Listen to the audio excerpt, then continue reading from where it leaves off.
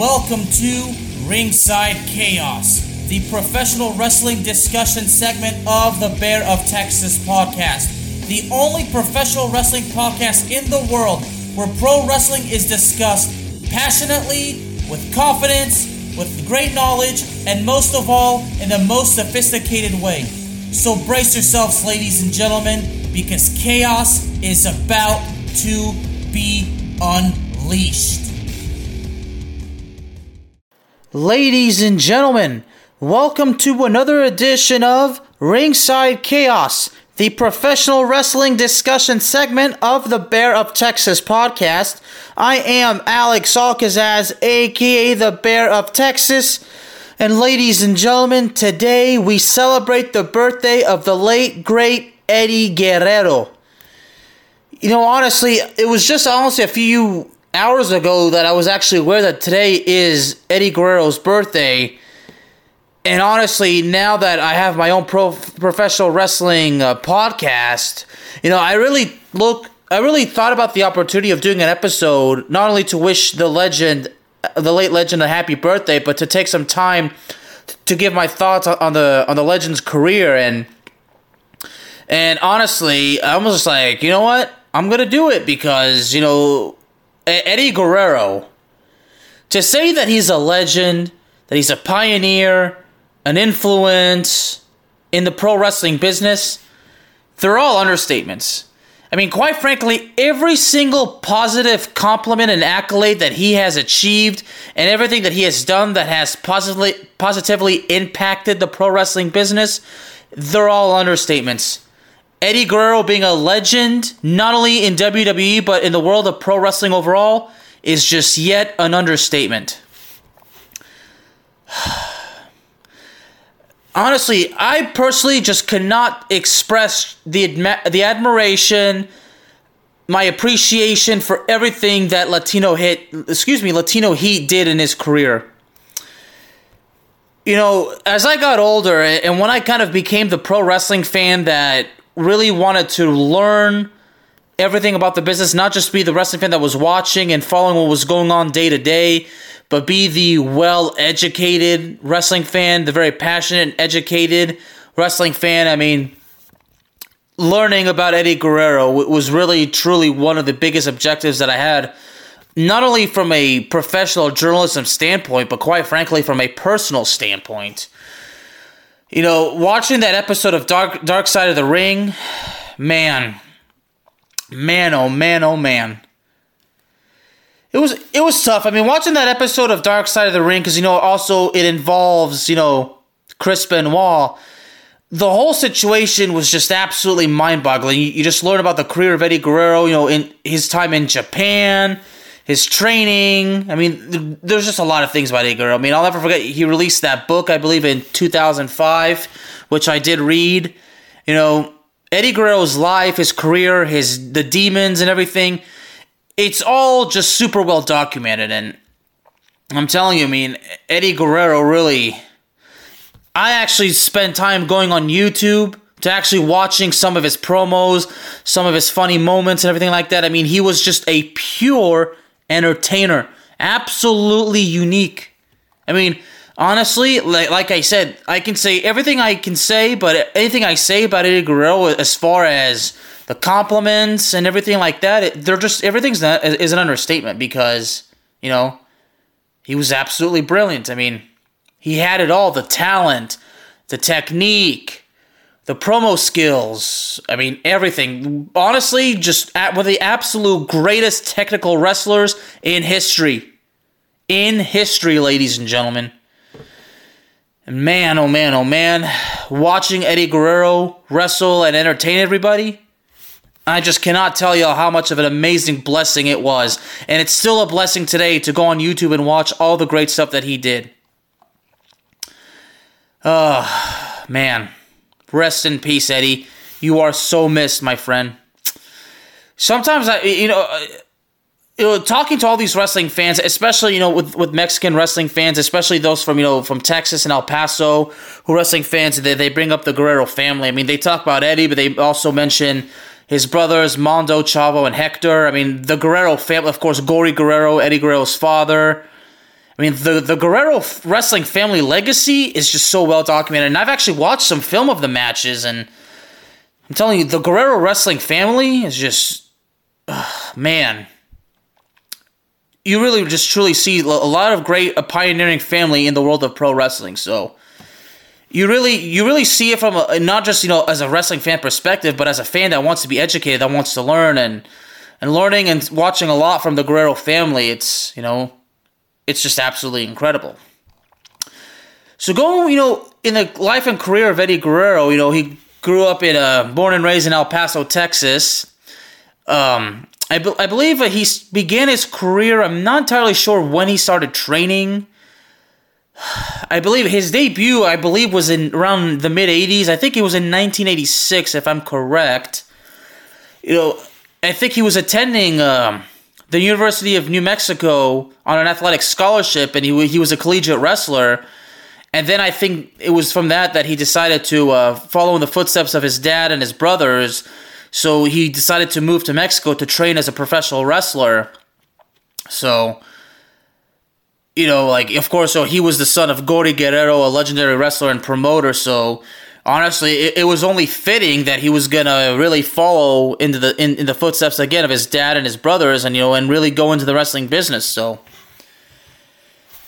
I believe he started in a promotion. I believe it's called Consejo Mundial de Lucha Libre, which he was there for several years. And then after that, he actually made the move to Mexico's top wrestling promotion, Asistencia, Asesoría y Administración, which, as we know, is AAA.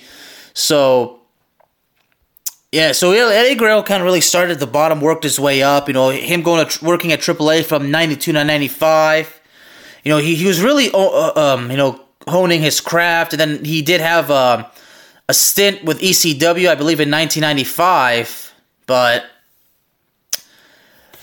he was really honing his craft. I mean, and then eventually, he goes to New Japan, but he was also working in New Japan while he was with AAA. So I think during that time, New Japan and AAA had that working relationship, kind of like the days of the territory. So AAA and New Japan, I mean, I think they've had a business relationship for God knows how long. I believe they still have a relationship, today, because numerous talent that works for Asistencia, Asesoría y Administración, a lot of those talent actually work in Japan, and then a lot of the Japanese talent in New Japan, I think, spend time working for AAA. So it's all like the days of the National Wrestling Alliance, and I think the working relationship between AAA and Mexico and New Japan and in Japan is certainly cool. I think Andrade, before he went to WWE, I think he worked. I think he wrestled under the name La Sombra.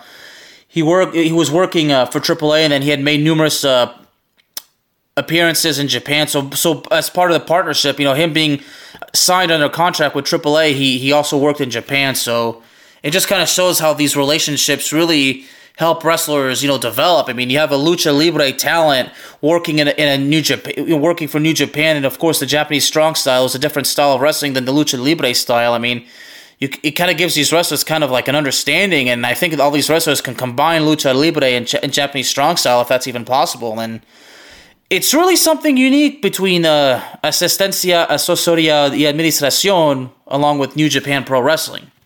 So I think during his time with ECW, I think, if I remember correctly, Guerrero actually did win the ECW World Television Championship, which I believe was in his debut match. According to my notes, it was on April of 1995. He won the title in a three-way dance, and he beat Too Cold Scorpio. Although I do forget who also was in the match, but he eventually lost the title to Dean Malenko. Dean Malenko, another talent, that worked with Eddie Guerrero for so many years, from WCW to the WWE. So it was all great. So eventually, I think that's how he made his way to World Championship Wrestling. But according to my research, Eddie Guerrero had actually worked before for WCW. I think in '89 he appeared there as an enhancement talent, and he worked a match with Terry Funk.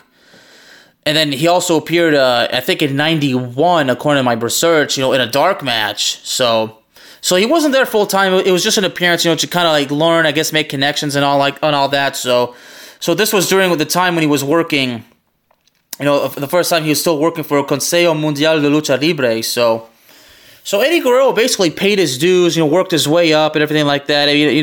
That's how it works in the wrestling business. You get the opportunities, you make the most of them. So I believe it was in '95 when he actually signed with WCW full time. I believe he was actually worked for a little bit. He worked alongside Alex Wright.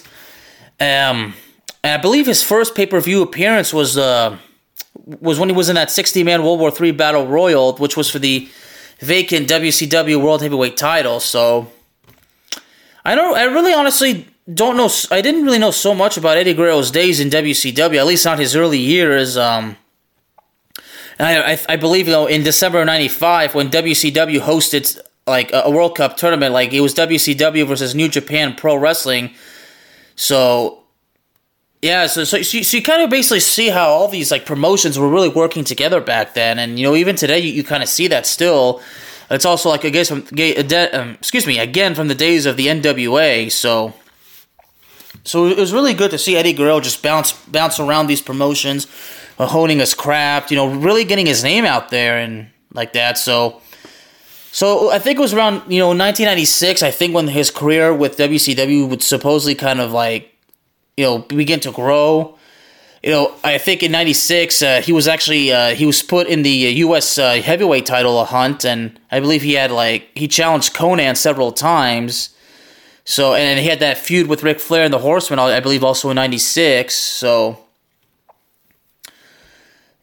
Yeah, and I believe also he had a feud with Diamond Dallas Page. So Guerrero, I think for most of '96 he was basically in the title picture for the WCW United States Heavyweight Championship, and he did actually eventually win that title. I believe it was in Starrcade, which was in December of 1996. So eventually he did. So and then after that, I think not long after there was that.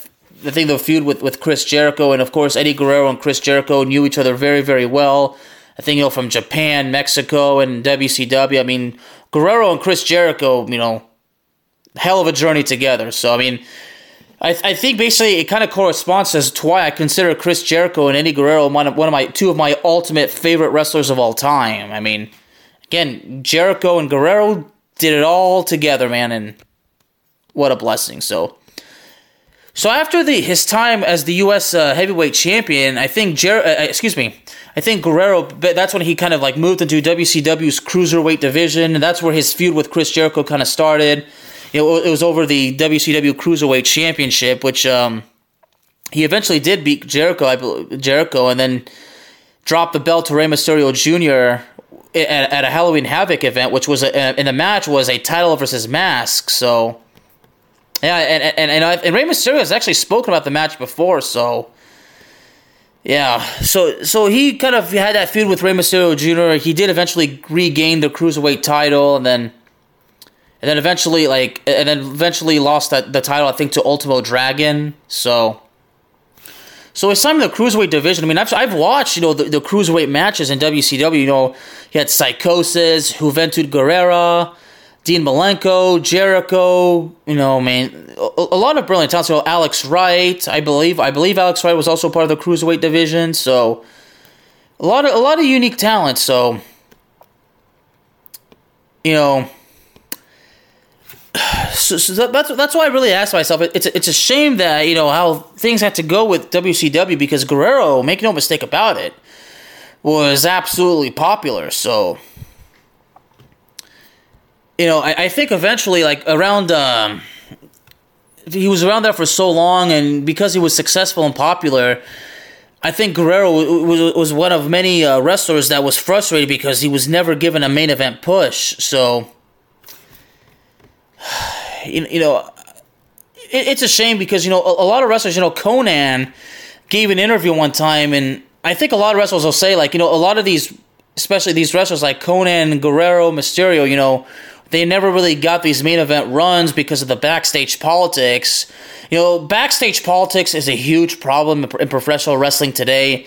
That's been a problem for so long. It's, backstage politics, egos, wrestlers, being part of the booking committee, mainly saying, letting the inmates run the asylum. I mean, it's tough. It is. But of course, you can't. I understand not everybody can be pushed, but a lot of wrestlers that believe that they can be a good main eventer, of course, they feel like they've worked hard. They should be rewarded for it. So, and of course, I think there's that story when Guerrero kind of had an argument with Eric Bischoff, who was WCW president. I think, from what I understand, is Guerrero told Bischoff to either give him a push or to give him a raise because for family reasons. I would imagine, but apparently they couldn't come to an agreement. So I think the Guerrero demanded his release, which I think did happen eventually. So. But eventually, that's how Eddie Guerrero, made his way to the WWE, which of course at the time was the World Wrestling Federation. He had debuted in January of 2000 along with Chris Benoit, Dean Malenko, and Perry Saturn. They were actually, I think they were known as the Radicals, and I believe they made their debut when they interfered in a match with the New Age Outlaws. So. But, from during that time, of course, I remember, that storyline that he was involved with China, the late China. I remember that storyline. He had that feud with Jericho over the European Championship. Did win the Intercontinental title, I think, a few times. So during that time, Eddie Guerrero really did actually was out there in an Attitude Era, but when we remember how he was, during that time, his demons and his addictions were really coming to light. And I believe in 2001, the World Wrestling Entertainment they sent Eddie Guerrero to rehab, but I think during that time he also was arrested for drunk driving, which ended up him being released. But I think it was during that time, according to the stories, that it was an addiction to pain medication from a car accident. So then again, it was actually in May of 2001 he was sent to rehab. So yeah, I mean it was tough. And speaking of that, Jim Ross recently, there's been a story according to this particular source, according to RingsideNews.com, Jim Ross actually said that firing Eddie Guerrero was the toughest decision of his entire career. I mean, I just can imagine how brutal it was, but Eddie Guerrero returned to the went to the indie circuit, and of course he worked the first ever Ring of Honor show. He worked a match with Super Crazy, and then I think he also worked a little bit overseas as well. So and then he had a brief stint with New Japan again before he was brought back to the WWE. And of course that's where the Los Guerreros thing came to play, and that was amazing. And then, during that time, he's a little bit of a singles push is happening. He becomes the U.S. champion, and I'll never forget that feud with the Big Show, which of course, if you remember correctly, there was that particular stunt when Guerrero, gave Big Show some burritos, which were laced with laxatives, and then of course that sewage truck. I mean, that's really where we started to see a lot of the funny stuff. And of course, him being paired up with his nephew Chavo, that's where the lie, cheat, and steal, I think, kind of came to play.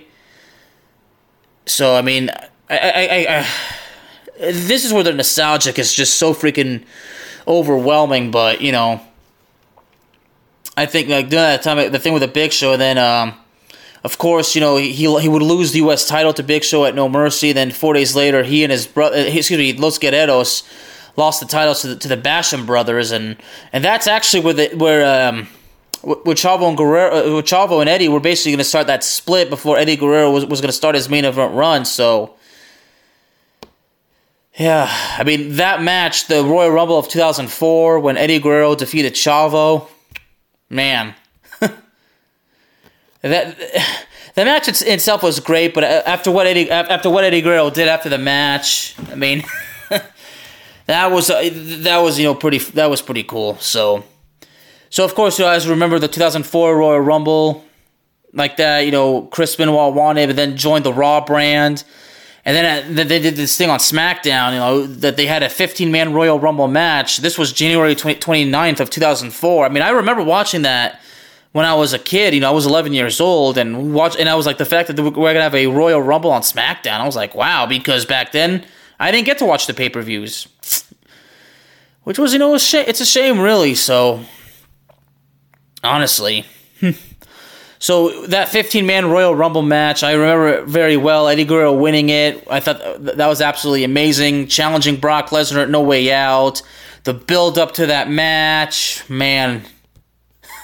That match, Brock Lesnar versus Eddie Guerrero at No Way Out, one of the greatest matches I had ever seen. And WrestleMania 20, his match with Kurt Angle, just, oh, man. An absolute brilliant classic. And the finish of that match with Eddie Guerrero and Kurt Angle, Eddie Guerrero, loosening that boot, and then, I'm telling you, that was just pure entertainment. I mean, Eddie Guerrero and Kurt Angle did a fantastic job. He pulls, he gets the boot pulled off, and then, he puts Kurt Angle in a small package and wins, and then, of course, after the main event at WrestleMania 20, when Eddie Guerrero embraced his good friend Chris Benoit, after Chris Benoit had just won the World Heavyweight title. I mean, that moment, Eddie Guerrero and Benoit, man, those two close friends for so long. I mean, you talk about Jericho and Eddie Guerrero being very close friends, but, Benoit and Guerrero also being extremely, extremely close. Man, that was one moment that everybody still to this day, wrestling fans still talk about to this day. Guerrero and Benoit in the ring celebrating after the main event of WrestleMania 20. There was no better way, and I do mean there was absolutely no better way that the show could have ended. So, Eddie Guerrero being WWE Champion was just one of the greatest things I had ever seen. So, and then, of course, when, JBL, took the title from Guerrero, personally, it got to me because I loved Eddie Guerrero being champion. Then, for so many years, late years after it was revealed why Eddie Guerrero dropped the belt, I'm not going to say it right here, but his reasons why, I do totally understand. But, Eddie Guerrero was still in the main event picture, so that was great, so I still loved it. Of course, SummerSlam, Kurt Angle versus Eddie Guerrero in that WrestleMania rematch. This was actually the storyline when Kurt Angle, had that injury storyline, and that's when Kurt Angle, believe it or not, was the general manager of SmackDown. And I think Kurt Angle, they made him the general manager of SmackDown because Kurt Angle was once again suffering from legitimate neck issues. So, like that. So once I guess once Kurt Angle was cleared to wrestle again, they continued the feud.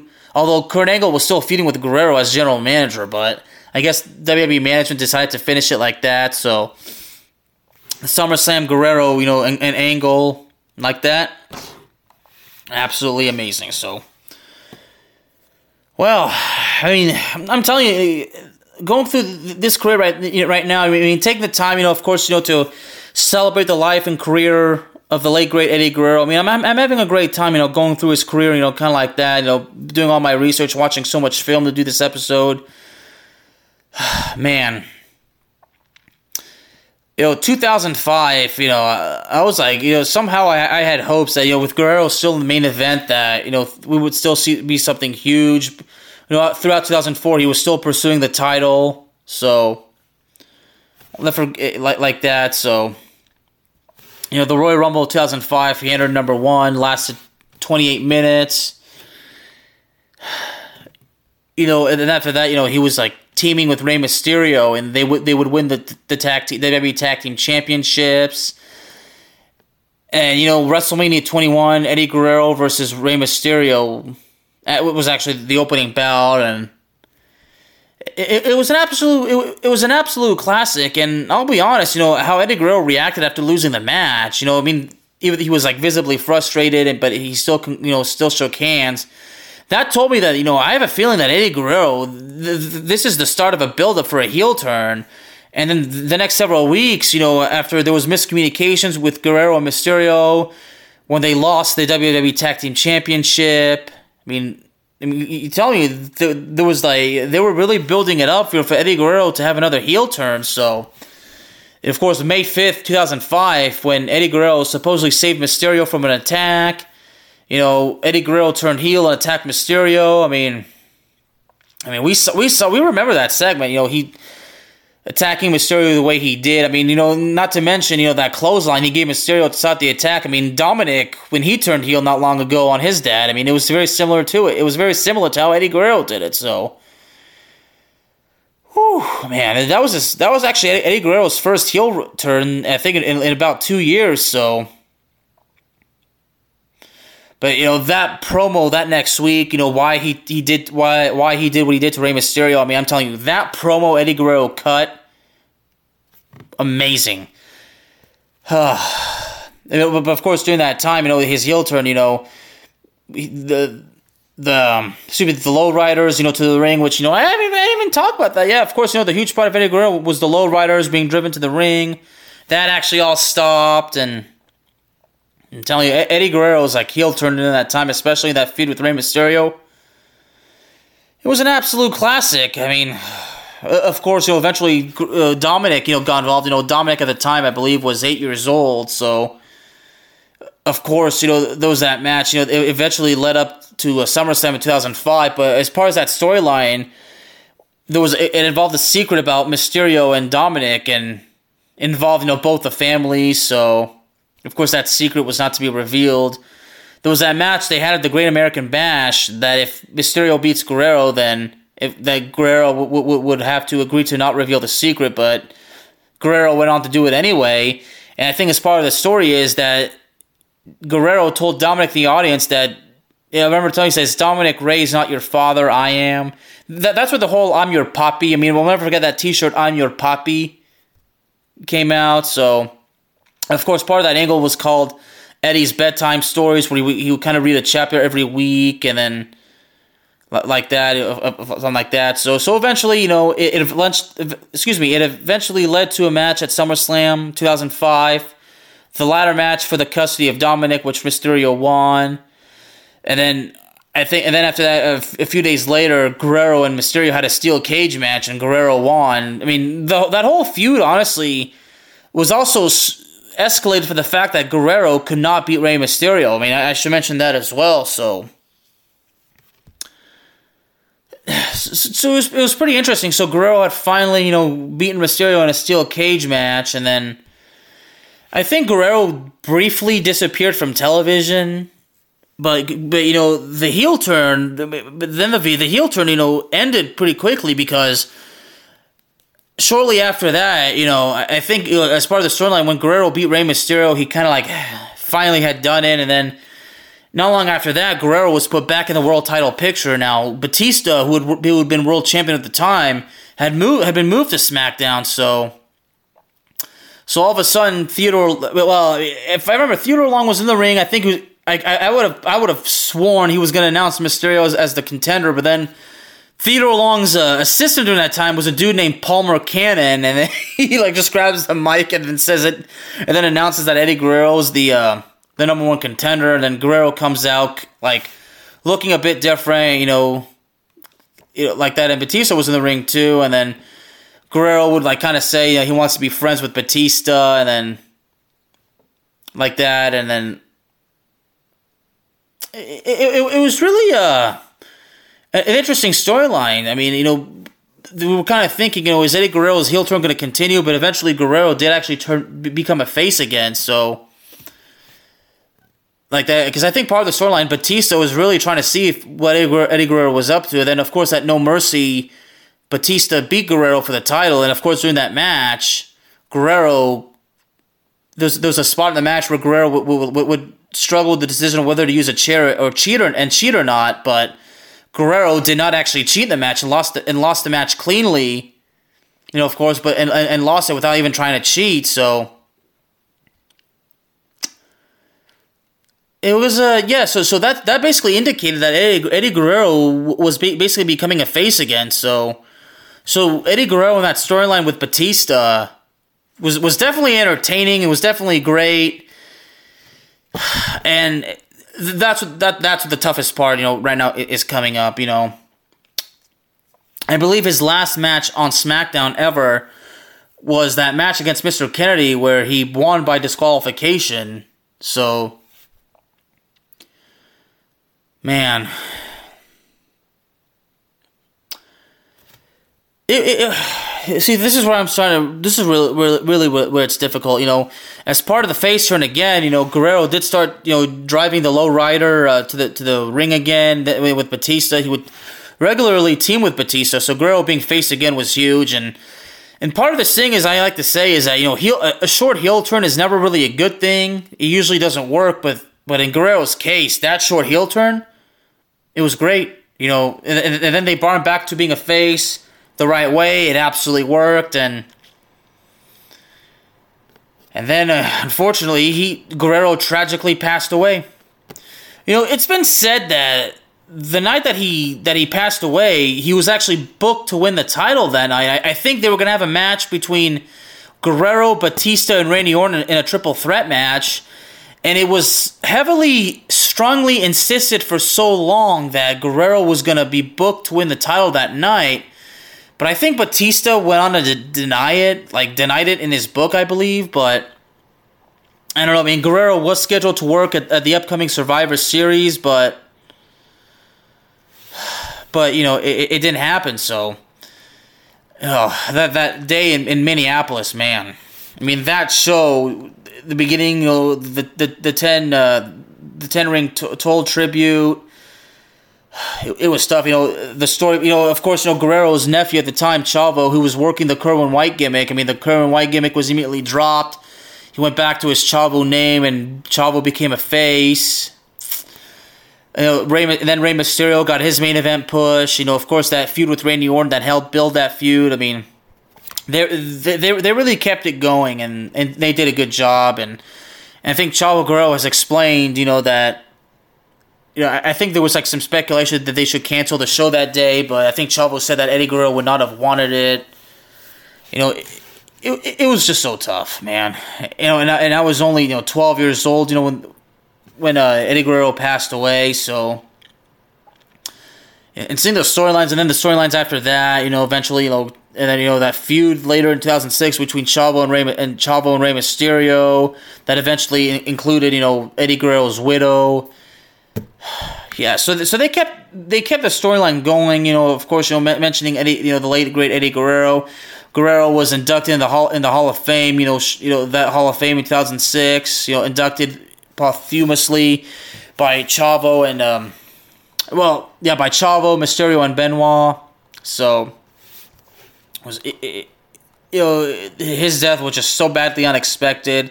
It affected the entire wrestling business as well as the fan base. It was brutal. So his status as a legend. Guerrero is not just a WWE Hall of Famer. He's a AAA the Asistencia Asociada y Administración Hall of Famer, a Hall of Famer of the Wrestling Observer newsletter. Guerrero is a legend. He's a legend in wrestling overall. So. Nothing can change that, so. Man, this is tough.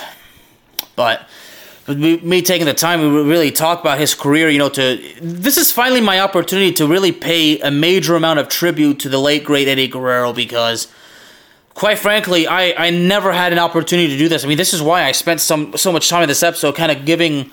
going on a journey throughout his career, mentioning the moments, of course, the moments that I remember very well on SmackDown and everything, so...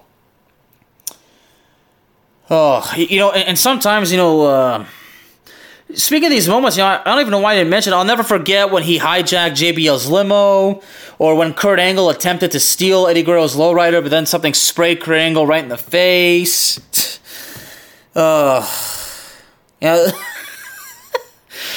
Or that one time when he took the wheels off of JBL's limo.